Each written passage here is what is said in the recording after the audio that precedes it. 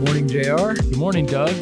Welcome to season 2. Woohoo! We made Season 2. This is like a big deal. It is a big deal. I mean, I feel like in most life, the terrible twos start, but for us, it's the awesome twos, or some word that you know, some kind of synonym for awesome that starts with a T, like Tremendous twos. I like that. The tremendous twos. So yeah, you know, with the summer done and we're back into the swing and we can almost smell the leaves changing in the air. Yeah. I know fall's really important for you. What are you looking forward to? Man, I love the fall. Favorite time of year. Like hoodies and sweatshirts are coming out soon, and football, and like it's great having our kids home for the summer, but also the rhythms of school again. Amen. And it isn't just like, go back to school, kids. I think our family, we just do well on rhythms, not ruts, but rhythms are so helpful. And I feel like they're anchoring and healthy for my soul. And I feel like whether you have kids in school or not, I think the church operates by the school calendar anyway, right? Energy's big. People are back in September. That's when small groups often launch or new ministries in churches launch. It's because we're all on the school calendar.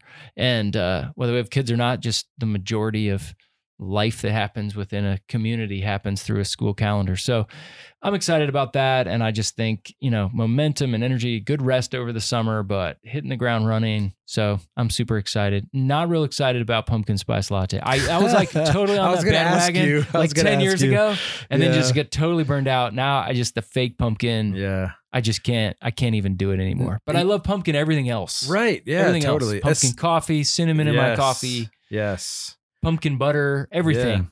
Yeah, we have a good friend, Caleb, with Nutty Novelties. Oh my gosh. He's going to be so excited that we just mentioned him on this hugely successful podcast, but he has a pumpkin butter that's just incredible. I'm convinced it's laced with crack cocaine. It has to be. It's probably illegal. It's amazing. Yeah. It's absolutely amazing. Give the website. Give a little shout out. Yeah, it's hold on a second. I'll pull it up here. I believe it's nuttynovelties.com. Yeah, nuttynovelties.com. I'm going to just Caleb check Moister. it out. Or Caleb Mangum, I should say. He is actually a frequent listener, a regular listener of the podcast, actually. So, but nuttynovelties.com. Yeah, and it's also on Amazon, so you can find Nutty Novelties. Great nut butters, especially the pumpkin nut butters. We cannot recommend it enough. So, but in all seriousness, though, like we had a great first season and unbelievable. So excited that first season. Doug, I'm curious, what are one or two interviews that we did that really stuck out to you, that you found to be meaningful or have even caused some healthy change or support in your own life?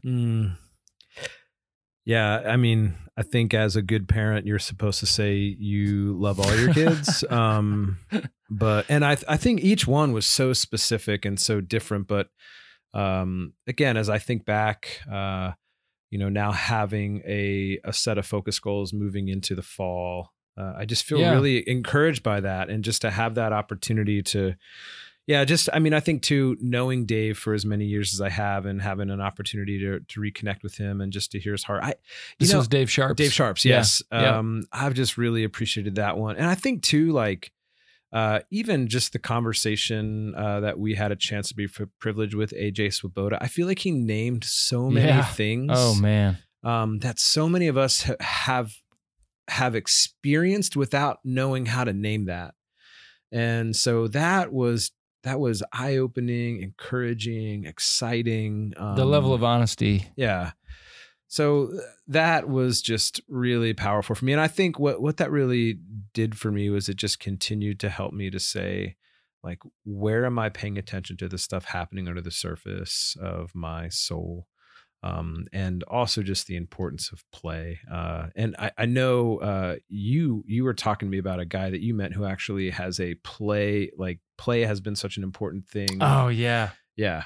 Oh man, like we're going to get him on here in this next season. Dave Bindewald is his name out in Pittsburgh, founding director of the Center for Play and Exploration. Dude, I already cannot wait for that interview. That just sounds like the coolest place in the world. It is. It is so cool. And he loves baseball, and we just talked on and on and on. And yeah, he's just a great guy. So we've got a great lineup of a lot of wonderful and diverse presenters coming up here in season 2. So I am thrilled to be entering into this second season with you. So tell us a little bit about what we're going to be listening to on this episode. Oh my gosh. So you and I both read a book by the guy who's on today. His name's Steve Cuss, and he wrote a book called Managing Leadership Anxieties.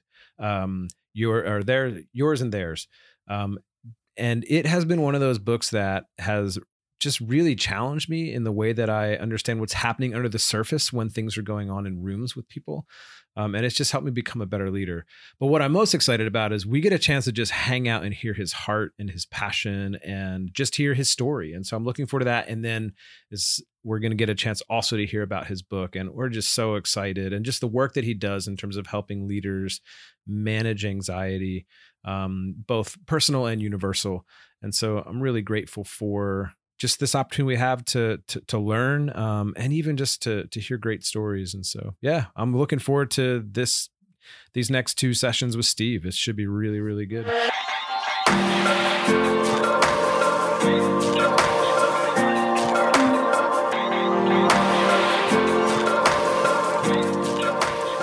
Our next guest is Steve Cuss. Since 2005, Steve has served as the lead pastor of Discovery Christian Church in Broomfield, Colorado, which is a suburb of Denver, which is an innovative and entrepreneurial church that's grown from 150 to more than 1,000 in weekly attendance. And it's intentionally welcoming spiritual seekers and skeptics, and is passionate about partnerships that break the local and global poverty cycle. He's also served at a megachurch in Las Vegas, on a ranch for struggling teens, as a youth minister in the Appalachian region. He also has spent time as a clinical chaplain in hospitals for years. But he's originally from Perth, Western Australia. And you'll hear in these interviews his wonderful accent, but he's passionate. He's also an author of Managing Leadership Anxiety, and also a podcast by that same name, which Doug and I both highly recommend. So we want to introduce you to our new friend, Steve Cuss. Well, Steve, thanks for your willingness to be on the Monday Morning Pastor podcast with us here today. Hey, you're welcome. And I know you have a mutual friend in Mandy Smith. We've had Mandy here on the podcast before, and so it's good to have another Australian on the podcast. I'm sure you get that a lot, so forgive me for always mentioning that. I have to be careful with Mandy not to overplay that Australian card. So, really? She gets tired of the Aussie? Yes. So I think Mandy would agree with this too. I think everyone needs at least one Aussie in their life. Well, we're grateful to have more than one and having you as well. So, so Steve, tell us a little bit about your story.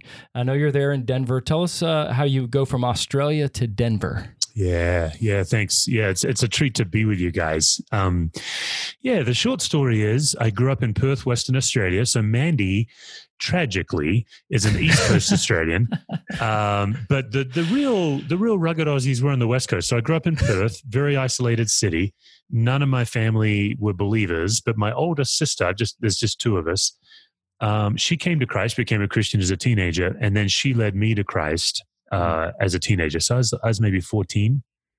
Mom and Dad, who are really great people, wouldn't let me get baptized for a year because I think at the time I thought we were being persecuted, martyrs for the cause.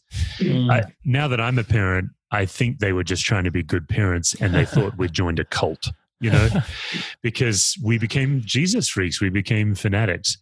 So fast forward to when I was 17, I graduated high school. I went to university to be a vet, which is all I'd ever wanted to be, and hated it. I was really disillusioned, and I took a study break, and the week everyone's supposed to be studying for exams, I'm on the beach just praying, and really felt a strong sense of call to be a pastor. And it was scary because of my secular heritage. I wasn't sure how my parents and my extended family would react. But I think literally, actually, miraculously, they gave their blessing, which was amazing. And for a whole host of reasons, I came to the United States to study theology. I was basically biblically illiterate. I took a Bible entrance exam when I started my college in Tennessee, and I couldn't put Abraham, Isaac, and Jacob in the correct order. I just was a true illiterate, but all zeal. And so I did my undergrad degree, And then I kind of stumbled into hospital chaplaincy when I was 24. And that's a lot of what my work is on now, is the lessons I learned from that. And then I went and did my seminary degree. And then I was in Las Vegas as a crisis interventionist at a megachurch, Central Christian Church. Oh, it's a fascinating place. And then I moved from there to Denver to be a lead pastor. So I've been here almost 14 years. And it was one of the many really, really great late 1990s, early 2000s church plants is the church I arrived at, Discovery Christian Church. And it was the small church meeting in a linoleum cafeteria in an elementary school, but amazing people. And the founding pastor had left. I came about 6 months later. So I'm not a church planter. I've never planted a church, but I did help it turn around. And now we're in a building. We were the first church to move into our own building in like 20-something years in our city. Is that right? Wow. Yeah. So our city, for a variety of reasons, is a tough culture for church plants. And a lot of people say that, it's kind of a badge of honor for church planters to find the hardest place. But the Front Range of Colorado, Denver to Boulder, is the failure rate is extremely high. And you're talking really good people, really good churches that are closing. You look at some of the churches that are closed and the people who led them and who are part of them, and you think, if they can't make it, like the reason we made it isn't because we're smart.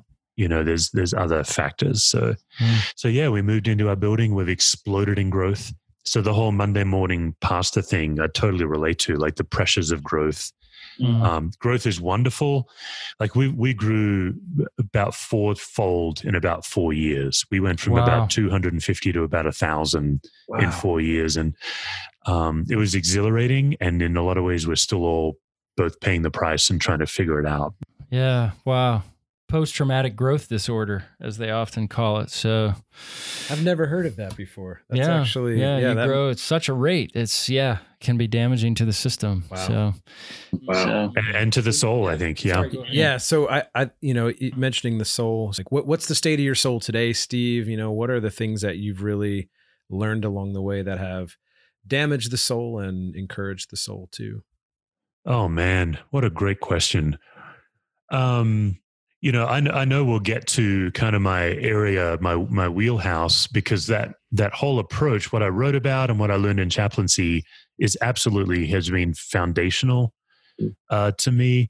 Because in my case, I'm a Enneagram 3/4 wing.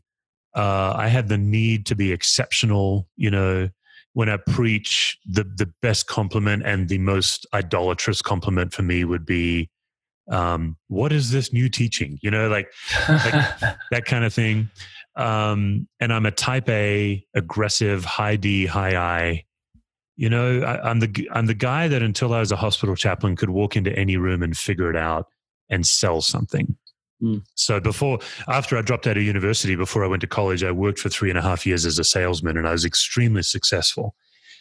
So then to become a hospital chaplain and walk into a room where someone's died, and none of those skills and tricks, you can't use any of them. And your attempt to use any of them does tremendous damage, So we can get into that later, but just that whole relearning how to be a pastoral presence in the midst of pain, I think it was partly my wiring and partly my immaturity that I thought you could, pray your way through pain or apply a scripture, but the ability to sit with somebody in pain and be okay, that has helped my soul tremendously.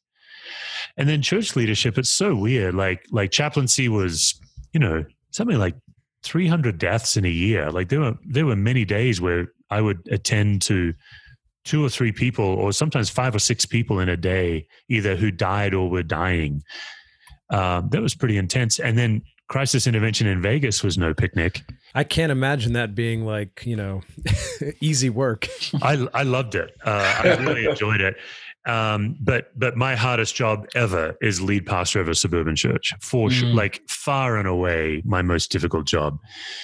And I think so for my soul, I think when my role gets too broad and I have to be too good at too many things, I think that my soul really pays. And because I'm a jack of all trades, I'm not really very good at anything, but I can get by with a lot of things. I think I don't naturally know my own limits. And I think it's equal parts ego and faith, and so I can find myself overcommitting or taking on too much. And then because we have grown so much, it feels like I'm saying no like 5 times more than I used to say no, but I still am not saying no enough. That's not being good for my soul. The other thing I think it really can be toxic on our soul is not criticism, but accumulated criticism. And so I think when I go through seasons where I'm getting hit from a few different sides, it can almost take me out. Wow. So of all the jobs you've had, you said the most difficult is what you're doing now in a suburban church context the last 14 years. What do you know now you wish you knew or someone had told you when you started 14 years ago? Oh, yeah. That's always a fun question. I wish, because what I tell people, I wish someone had told me just set your stopwatch for 5 to 7 years and be patient and don't be in a rush. And, when I came to this church, I already had 10 to 12 years of full-time Christian vocational ministry under my belt, including, as you know, like these high trauma situations. Didn't matter. Like the pressure of, because I still do all of that work and also preach and lead and manage and budget. And so I think if someone had just told me, it's kind of like when you have more than 2 children and you have to shift the way you parent, it feels the same when you're a lead pastor. I just don't have the luxury of being a specialist anymore. And so I wish someone had told me, just relax. It's going to take 5 to 7 years. You're going to think you're dying. And you might die. Like there's no guarantee. You might actually die. But your shoulders will broaden, your heart will enlarge, and your capacity will grow. And I also think the best thing I did is I was pretty vulnerable with our congregation from day one. So I have some terrible stories. Like we do these membership luncheons where new people want to come and get to know us. And in the first year, I had a new guy say, "Hey, I don't think you should tell us in this new member class that you're not sure if you can be a lead pastor or not." Because that's confusing to us. Like, we like you. We like your preaching. And because I was so open about, hey, this is hard. And, it's humbling to learn how to preach every week in front of the people I'm leading. But I think what I was smart about is I didn't then need to pretend from day one. I never needed to come up in front of my congregation and say, "Oh, I actually know more than I really know." I think that was freeing. It sounds like something Mark Sayers says, where he says Christian leadership is learning to fail in public, and it sounds like in many ways that's what you're portraying to your congregation. Which, I mean, we talk about vulnerability often here. Yes. It's modeled by a lot of our guests, and so it's good to see it's modeled by you. But not everyone can handle that vulnerability, right? And some have even admitted, "Hey, I like that. I know you're a sinner, you're a human, but I kind of like to just keep you on a pedestal. So if you could just tone down your mistakes, that would help." Right. And people, pastors don't always know what to do with stuff like that because they forget that we're humans first. But so you talked about dying, and we laughed about that a little bit. But when was the last time you actually wanted to quit from ministry? The last time I wanted to quit from ministry, it's hard to answer the question because on the one hand, I would simply say, about 6 weeks ago, probably. Yeah. And it was Sunday, Monday. There is something about Sunday afternoon, Monday recovery. I really think you guys are onto something. I think you're offering a real gift by just naming that 24-hour period is a recovery period. So I'd say about 6 or 8 weeks ago. But in the context of quitting, like I probably dream of quitting more than 10 times a year. I'm trying to quantify it. But then when it gets to actually, would I actually quit? Probably a handful of times. It's more like a handful. And it's because I feel both the privilege of the call and trapped. I think when I get tired, I move into self-pity. I kind of need someone to pity me. It's pretty pathetic, really. And so I think I really resonate with Jeremiah. Like when I'm really tired, I'm like, curse the mother who gave me birth and curse the guy who said that was good news. That's Jeremiah, right? Like he actually curses his poor mom, and then he curses the guy that ran out of the delivery room and announced it.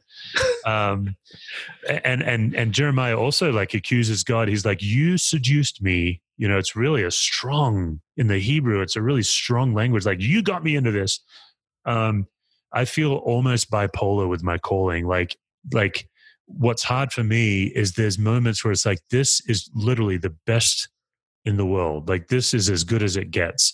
My father-in-law is at our church, and he's a retired pastor. He's an amazing guy. He just came to pick my daughter up for a thing so we could do this podcast. And he said to me, hey, there's a lady who wants to get baptized. She has an ankle bracelet and she's on parole, and we have to figure out how to baptize her. I'm like, this is the best job in the world. Yeah. How amazing do I get to be part of that? And then at the same time, there's times where it just feels like, I don't know how I can do another day. So it has helped me to realize that I don't seem to have many middle moments. They all seem to be these extreme, and somehow knowing that that's the roller coaster helps me to take it less seriously when I want to quit. So you guys will figure out. I overcomplicate everything. So there's a portion of wanting to quit where I'm saying, am I still the right person to lead this church at this size? What if I'm actually a small church guy and I'm hindering this church because we're now a big church? And that doesn't feel as reactionary. That feels more like, I wonder if God is actually calling another person.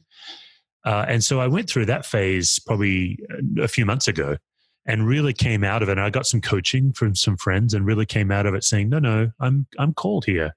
There's a lot of work. There's still a lot of vision to be realized. I think if I were to leave, this church would not realize some of that vision. But at the same time, I have to leave before that vision is really realized. The next person has to get to come and put their mark on it. But then we had a 5-year period where we had 4 young dads die in our church in 5 years. Oh my. And all of them were my friends, but 3 of them were my very dear friends. And we were a church of about 200. We were small. So our volunteer worship leader, the chairman of my elders, and one of our best friends in my small group, all within. So the chairman of my elders died. And then 6 weeks later, one of our best friends in our small group sat with us and said, hey, I've got leukemia. And so to help them die, which I never had to do as a chaplain. I never had to help a friend die. But because of my experience, they called on me more than they might have called on another pastor. So like I'm spoon feeding the chairman of my elders. He had ALS, Lou Gehrig's disease. And he went from this phenomenal fly fishing, rock climbing, mountain biking to incapacitated in a year. It was awful. And to go from spoon feeding him, do his funeral, and then the next day get up on a Sunday and preach when I had nothing, I'm so hurting. And then 6 weeks later for my friend John to say, I'm dying. And then him to ask me privately to talk to him about some fears and things, and then to bury him and preach. And that all happened in a few years. I didn't think I'd survive that. And at the same time, we were still a portable church. We'd had this land, but we weren't able to move and build on it. Everything felt like we were doomed. So at my lowest then, and I've been public about this, I thought, oh man, I've shown up and cursed this church. Like at my worst, I thought I need to go because I've kind of brought doom upon this church. It was really pathological. Yeah. Yeah, that's one of the things that we ask and we sit with a lot just as pastors is what are those lies that we're tempted to believe? And I think I wonder how many other pastors listening have that same feeling of like, have I doomed that? Have I cursed this just with my presence? But yeah, my gosh, I feel like you just took us through some pretty amazing, amazingly vulnerable and raw spaces. But I did want to ask, like, talk to us about that 24-hour period. Like, what does restoration and resurrection look like for you in that journey into Monday or that Monday morning? Like, how do you stay healthy? Yeah, I have a really sophisticated set of health tools, and I put a lot of time into them. And I write about it in my book called A Life-Giving List. I think the problem is, so I'd be happy to share a few, but I think the general problem is most leaders know what gives them life, that they haven't felt, they feel guilty.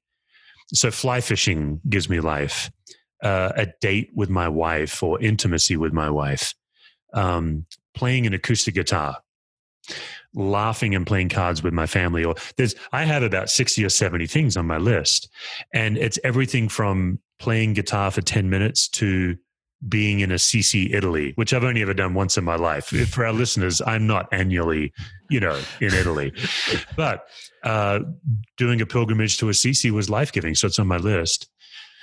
So I have cultivated over time, because my problem is I constantly collate being God's employee with being God's child. And so I've forged this list of the things that God has given me that are only because I'm his child, not because I'm a good employee. And then I work the list. So Sunday to Monday is often doing some of these things, like intentionally calendaring time. And then we have a Thursday night service at our church because we have a lot of people in the mountains on the weekend. And so that the unexpected blessing of Thursday night is I've already preached the sermon once. And so much for a preacher, at least, of our identity and our emotional well-being is unfortunately wrapped up in how well we think the sermon did. And so the gift of Thursday night is, even if it's bad, I can relax because I know I can improve it for Sunday. So since we launched Thursday night, my Sunday and Monday recovery has been much better. I don't come off from Sunday as exhausted. And then I do have a practice, like I'm a highly sensitive person. I feel deeply. I come across as this super confident, but I'm actually quite a deep feeler. And so when people share their burdens with me, it's work for me not to carry them.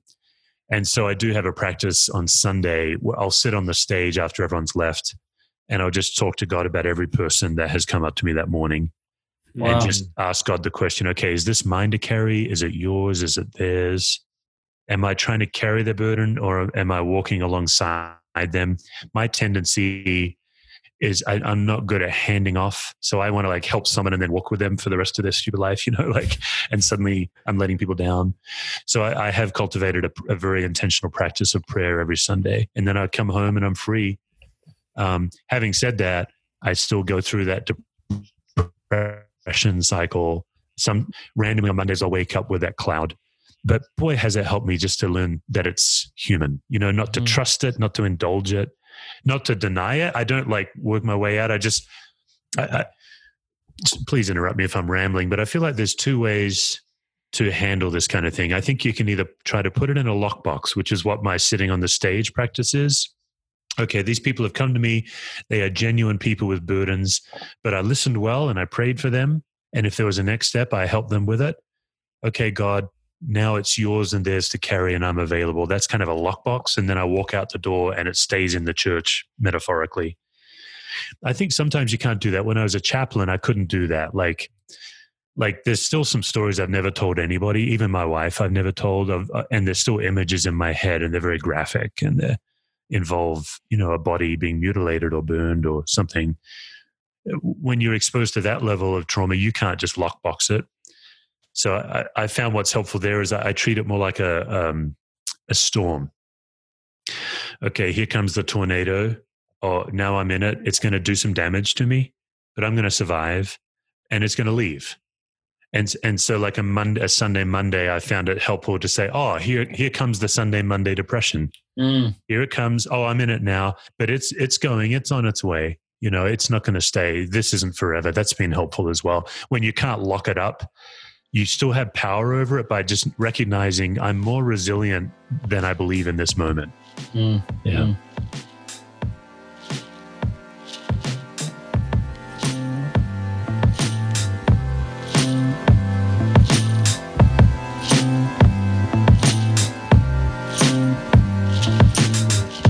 I love that practice. I think you said you were a 3 with a 4 wing, so it sounds like that. Carrying it, taking it on yourself, feeling it hard. I love that practice of sitting on the stage and just releasing that That is such a beautiful, practical, ridiculously practical way that we as pastors can actually enter into that. It's really sweet. We've got a guy that runs our AV named Corbin, just a great fellow. And before him, we had a guy named Thomas. I'll just give him a shout out because he just left our staff to go be a therapist. But they would be mixing the podcast in the booth, watching me on stage, and hey, are you okay? And I had to share with him, here's what I'm doing. And anyway. Yeah, that's great. That's great. Well, I wonder if you can tell us, our listeners can't see it obviously, but as we're on video conference right now, behind you is a sign. Tell us about the sign, what it says, and why that's there in your office. Yeah, and my office is actually our dining room. Oh, your dining room. Okay. Well, I can see portions of it, I think, but tell us why that's there and why that particular verse sort of strikes you. Yeah, modern podcasting. Yeah, the verse is, the Lord will fight for you. You need only be still. I think, that is a life-giving, that's a life-giving verse for me. When I was a chaplain, I'd go into my supervisor's office, sometimes daily. He has a sign, the Lord respects me when I work, but he loves me when I sing. Mm-hmm. And obviously theologically it's rubbish, but I just think it's wonderful, I think leaders, I think we get so confused between what is ours to carry and what is God's to carry, and what's the clear division of labor. And I'm always, and we're all wired differently, but I tend to try to die on every hill. And if there hasn't been a hill to die on, I'll almost build one so I can go die on it. There really is a sick martyrdom Messiah complex that's always at play with me. And I know it's not everybody. And so that verse for me is, okay, my job is to, by faith, trust that God is at work. I'm also struck by Elijah when I think one of the things when you go into a ministry depression, where you've had a ministry high and then a ministry low, which I think is the Monday morning syndrome.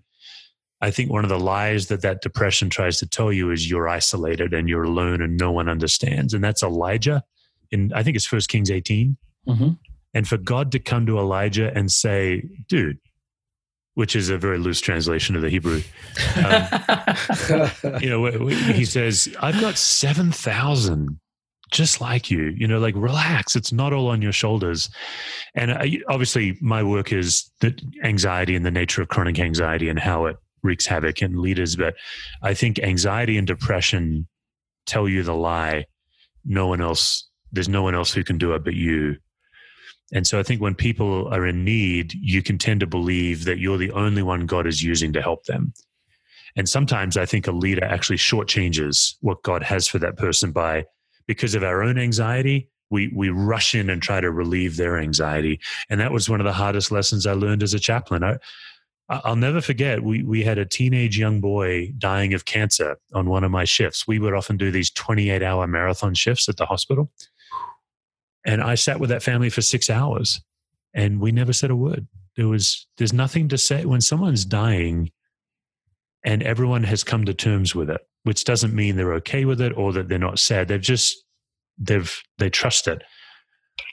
A verse of scripture can feel so obnoxious, or because you've shrunk this holy moment down to one little verse to make yourself feel better.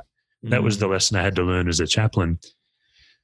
And to be able to sit in holy ground for 6 hours and be fully present to people in pain, that was a huge lesson for me. That was a phenomenal lesson for me. Wow. So that verse to me conjures up a lot of emotion for me. Yeah. Mm-hmm. You talked a little bit about support and even some of your own relationships of people within the church dying. I mean, your friends. What does it look like today in terms of your constellation of support? And that could be people, but it could also be rhythms. But, as you come out of Sunday, you've released it, on the stage, you go home Sunday afternoon, that 24 hours, but even during a given week or month. And you talk about a small group as well. Describe to us your constellation of support. Yeah. So that you don't feel alone. That's a great question. There's so many levels to it. My wife and children, I almost feel Catholic about my wife and children in that in the Catholic Church, marriage is a sacrament. It's a conduit of God's grace. That's how I feel about Lisa and the kids. They are so life-giving to me. I've had so much healing in my own life because of my relationship with my wife. And so that's number one. And a lot of people talk about their family that way, but it just is it just is. I have a group of friends who are mostly in ministry that are on my short list to call. And I don't have an ego about calling them. And so that couple of months ago when I was really starting to wrestle, I reached out to two of my good friends and I just poured my heart out and I received their counsel. And then in a very tangible way, my church is incredible. Like, I think it helped that I lead so vulnerably.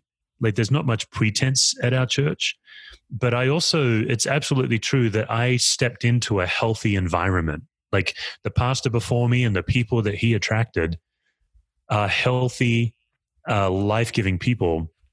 And so on the one hand, it's tricky because I always have at least two hats with every person at our church.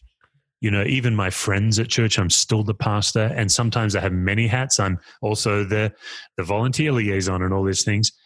But in December, I got a phone call on a Sunday morning. It was like 8 a.m. And a friend I hadn't talked to a long time, he said, "Did you know?" And he named a guy. He said, "Did you know he committed suicide?" And I didn't know. And it rocked me so much that between that call and the hour later when I had to preach, I hadn't had enough time to even be able to recognize I'm in no shape to preach. I should not be trying to preach. So I get out on the stage, and first time in my life this has happened. This is just last December. I start to preach and then I just completely lose it, like uncontrollable sobbing. It was awful. And at the end of that, so I just had to stop and say, "Here's what happened. Here's what's just happened." And I think I'm still dealing with it. And I think partly why this particular one is so hard is because I think up until this friend killed himself, I believed the lie that all suicide is preventable in some way. But he had done all the right work. He was very open about it. He had made agreements with several people. And so it hit me hard. But what was amazing is to be able to explain to the church what had happened. And then I would just say the majority of the congregation, I have various levels of relationship with people in my congregation, some that we've journeyed for the 14 years I've been here, some who are newer. For the overwhelming majority of our congregation, to be cared for without being pitied was incredible. And for them to care for me in a way, you know how sometimes people are so anxious when you're hurting that you end up having to care for them? It didn't happen. Like, it never happened in that moment. And I think that's the sign of a healthy system, where people just gave me space. A lot of hugs, told me they were sorry, and then left me alone. Didn't then, like, I've seen it before with some people, that's their opportunity to get in with the pastor. That kind of weird behavior. I'm going to be the one that cares for the pastor. It made me really proud of our church. And I think that's a gift. I'm very aware that I have a rare gift at our church, and I don't take it for granted. So that'd be some answers. Yeah. And thanks for your vulnerability on that too. Thanks for sharing your tears with us. And I think, just wrapping up this conversation, Steve, first of all, thank you so much. I mean, I just feel like, we're just getting to know you, and I've gotten to know you through your writing, but it's just so good to hear your heart. But my last question is just real simple. Like, how would you want to encourage pastors listening to this podcast today? Yeah. I think I do want to say to pastors that I do think objectively it is one of the toughest jobs in the world. I also think we lose sight of what an incredible privilege it really is and how much freedom we really have. Like, it's true, I work very hard and I have to be careful about how much I work because ministry's never done. At the same time, I have the freedom to go to my kids' games. My wife is at work today, so I can work from home today so my kids. And I look at some other people, particularly people in my church, and the pressure they're under. I also think I would highly encourage a pastor, the healthier you can be emotionally and systemically, and I know we'll get into family systems theory, the healthier you can infect your church with health. like I really believe I came into a largely healthy culture, but because of my systems training and because of my own interest, and I can now receive care from the church. So I'm not being very succinct. I think the pressure's real. I guess I'm saying that the pressure is real and it's hard, but it's worth the fight. So our church doesn't attract very many non-pretentious Christians. They just don't fit. And people have left because of my vulnerability. They get quite uncomfortable with it. They want more certainty out of their preacher, because I share a lot of doubt as well from the pulpit. And so I think it's worth the vulnerability risk, but I'm also aware of how naive I am about how many pastors are in toxic situations. They've not been trained in the tools and they're getting the crap beaten out of them. And that is why I wrote the book, is to try to give them a language and a path to get through. Yeah, that's great. Well, one last question I have for you, and it's one that you and I have connected on before via Twitter, and it's one that you ask every time on your podcast of your guests, but through our the great theologian Dana Carvey. But where have you? And I'm even probably going to botch it, but when do you feel most fully loved? Is that how you ask it on your podcast? Yeah, when do you feel most fully loved? Yeah, what a question. Dana Carvey, what a question. Give us the context behind that. He and Jerry Seinfeld. Give us the context, and then if you wouldn't mind, I'd love for you to answer that at the end of this episode. I love stand-up comedians. I was watching comedians in cars getting coffee, and Dana Carvey's on the show, and he's very talented, but I wouldn't put him as one of my favorites. So I watched it anyway. And he's definitely doing the Dana Carvey goofy thing with Jerry. Yeah, I think they're at the Polo Club in Beverly Hills or something. He's doing the not gonna do it, kind of like right in the middle of it, right? Is it that scene? He's doing his George Bush impression. Yeah. And what I remember is I think they were in a round booth at a 50s diner. And he's got his arm around the booth. And he just stops his impression dead cold. He says, "Hey, Jerry, when do you feel most fully loved?"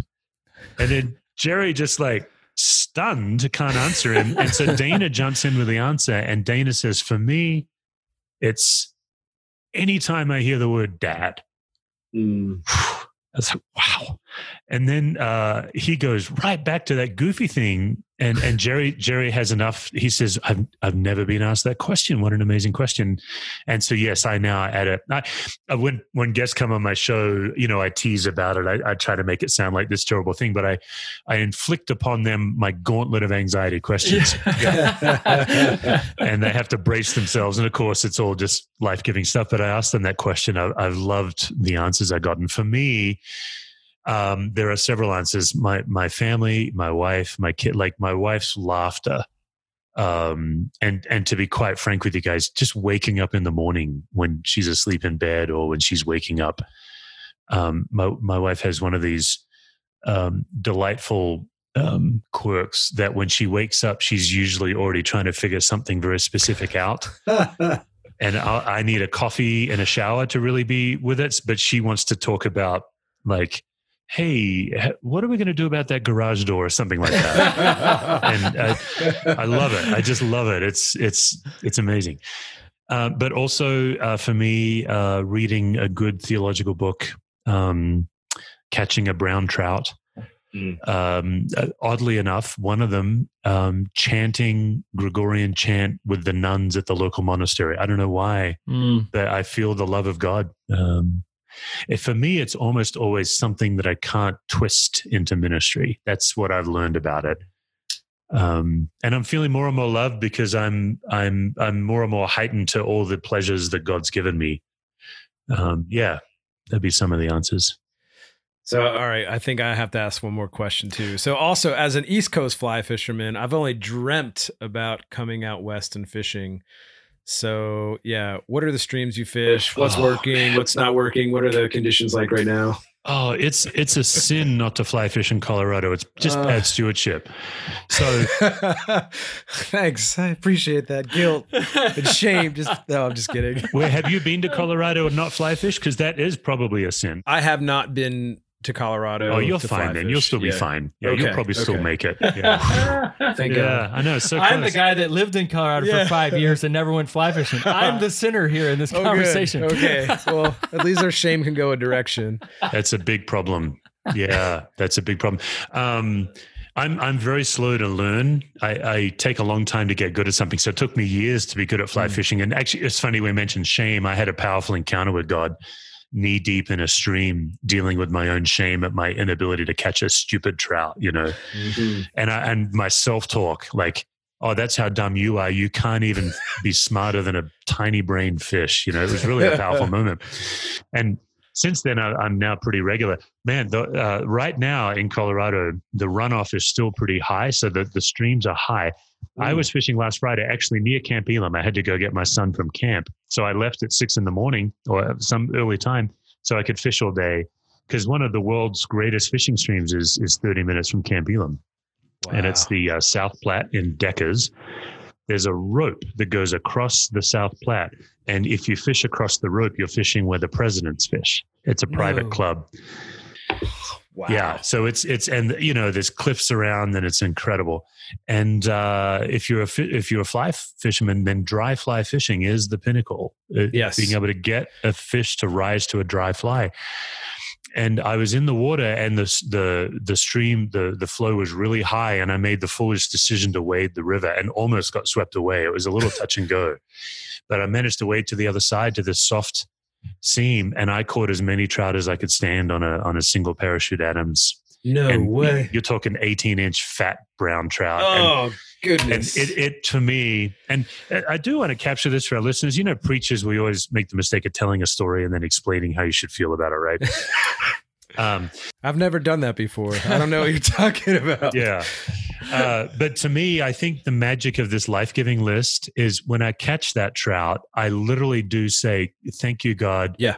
That I'm in this water. Thank you for the spots on this trout. Like, you made this, this sounds so funny to some people. My wife has learned to gently tease me about it.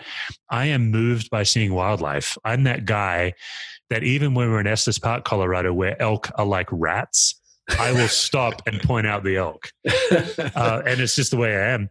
And so for me, seeing a trout, handling a trout is literal sacrament. It's weird. Mm-hmm. So yeah.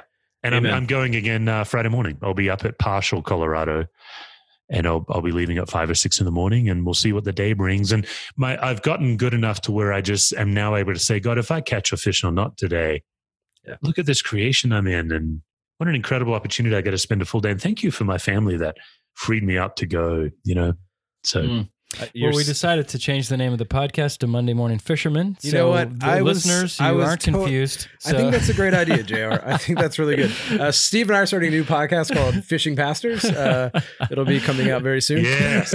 Fair enough. We can have an East Coast, West Coast thing going on, and you could talk about the big fatty browns. Amazing. Yeah. I could talk about the brook trout out here. They're very tiny, but absolutely stunning. When you get back, trout are beautiful. When you get back into the Laurels of Pennsylvania and you're up in the mountains, man, some of these streams are they're so beautiful. But it's anyways, magical. It is magical. Now that we've talked about the important stuff, thanks again for joining us, Steve. We really appreciate your heart and your time, and we're really looking forward to furthering the conversation about leadership anxiety. And so, yeah, thank you. You bet.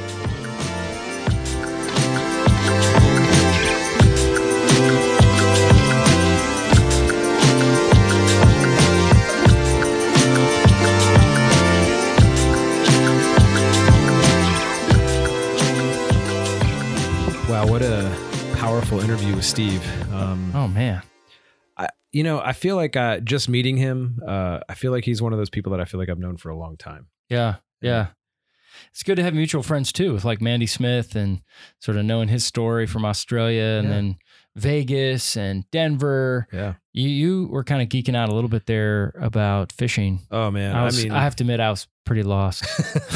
When he talked about fishing with parachute Adams, I just thought, wow, they're, the East and West Coast can someday become friends.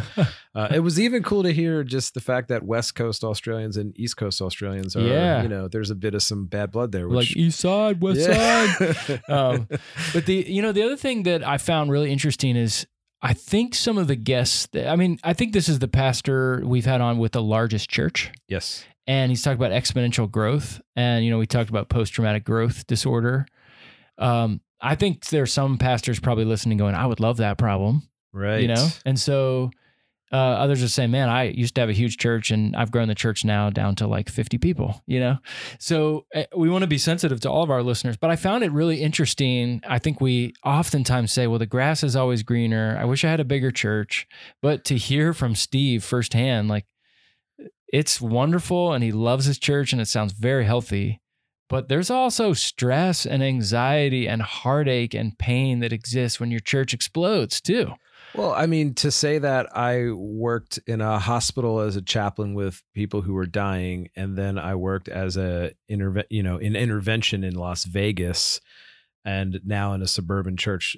The last 14 years has been the most hardest in a suburban church. I mean, it's so true. I think part of that is growth. Part of that is also realizing just how hard so many of our listeners, just to hear someone else recognize how difficult it is to serve in a local suburban church. It has its own set of challenges and difficulties. And I felt almost, when I heard him say that, it almost felt like, whoa, someone else gets that. There are other places we recognize there's challenges in every place that we all serve, but there is something very unique about being in that context. Yeah. Well, that's great. Well, this was so good that Doug and I wanted to let you all know this is actually just part 1.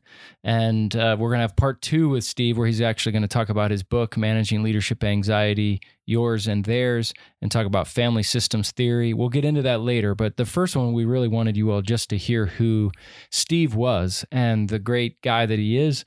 And so we just want to leave you with one question and one resource, and we're going to give you more questions and resources the next time and next week when we have him on for part 2. So the question, this first one, was the Dana Carvey question that we want to encourage you to think through and to talk with, whether it's your elder team, whether it's a spouse, a close friend, someone at your church, a friend, whatever it may be. But it's that question: when do you feel most fully loved? When do you feel most fully loved? When he asked that on his podcast, I remember just being jolted with my earbuds in of like, wow, what a question. And so we want to encourage you to ask that question of yourself and with others. When do you feel most fully loved? And then here's the resource. I want you to go into iTunes or Stitcher or Android, wherever you get your podcast list from. And I want you to look up Steve Cuss's podcast, Managing Leadership Anxiety, and just listen to another episode or two. Don't do it in place of ours, right, Doug? Correct. But in addition to. Add that. In addition to. That's Very right. good. But it's a fantastic podcast. And I don't listen to many podcasts, but that's on my very short list. So we want to encourage you with that question, that resource, and to be reminded that you're loved. You are not defined by what you do or how well you do it, but by the fact that you are loved, you are a child of God. And so make sure you operate under the correct proposition. You're not doing ministry for God or to God. You get to enter into life with God. So live a with God life this week. We'll see you next week.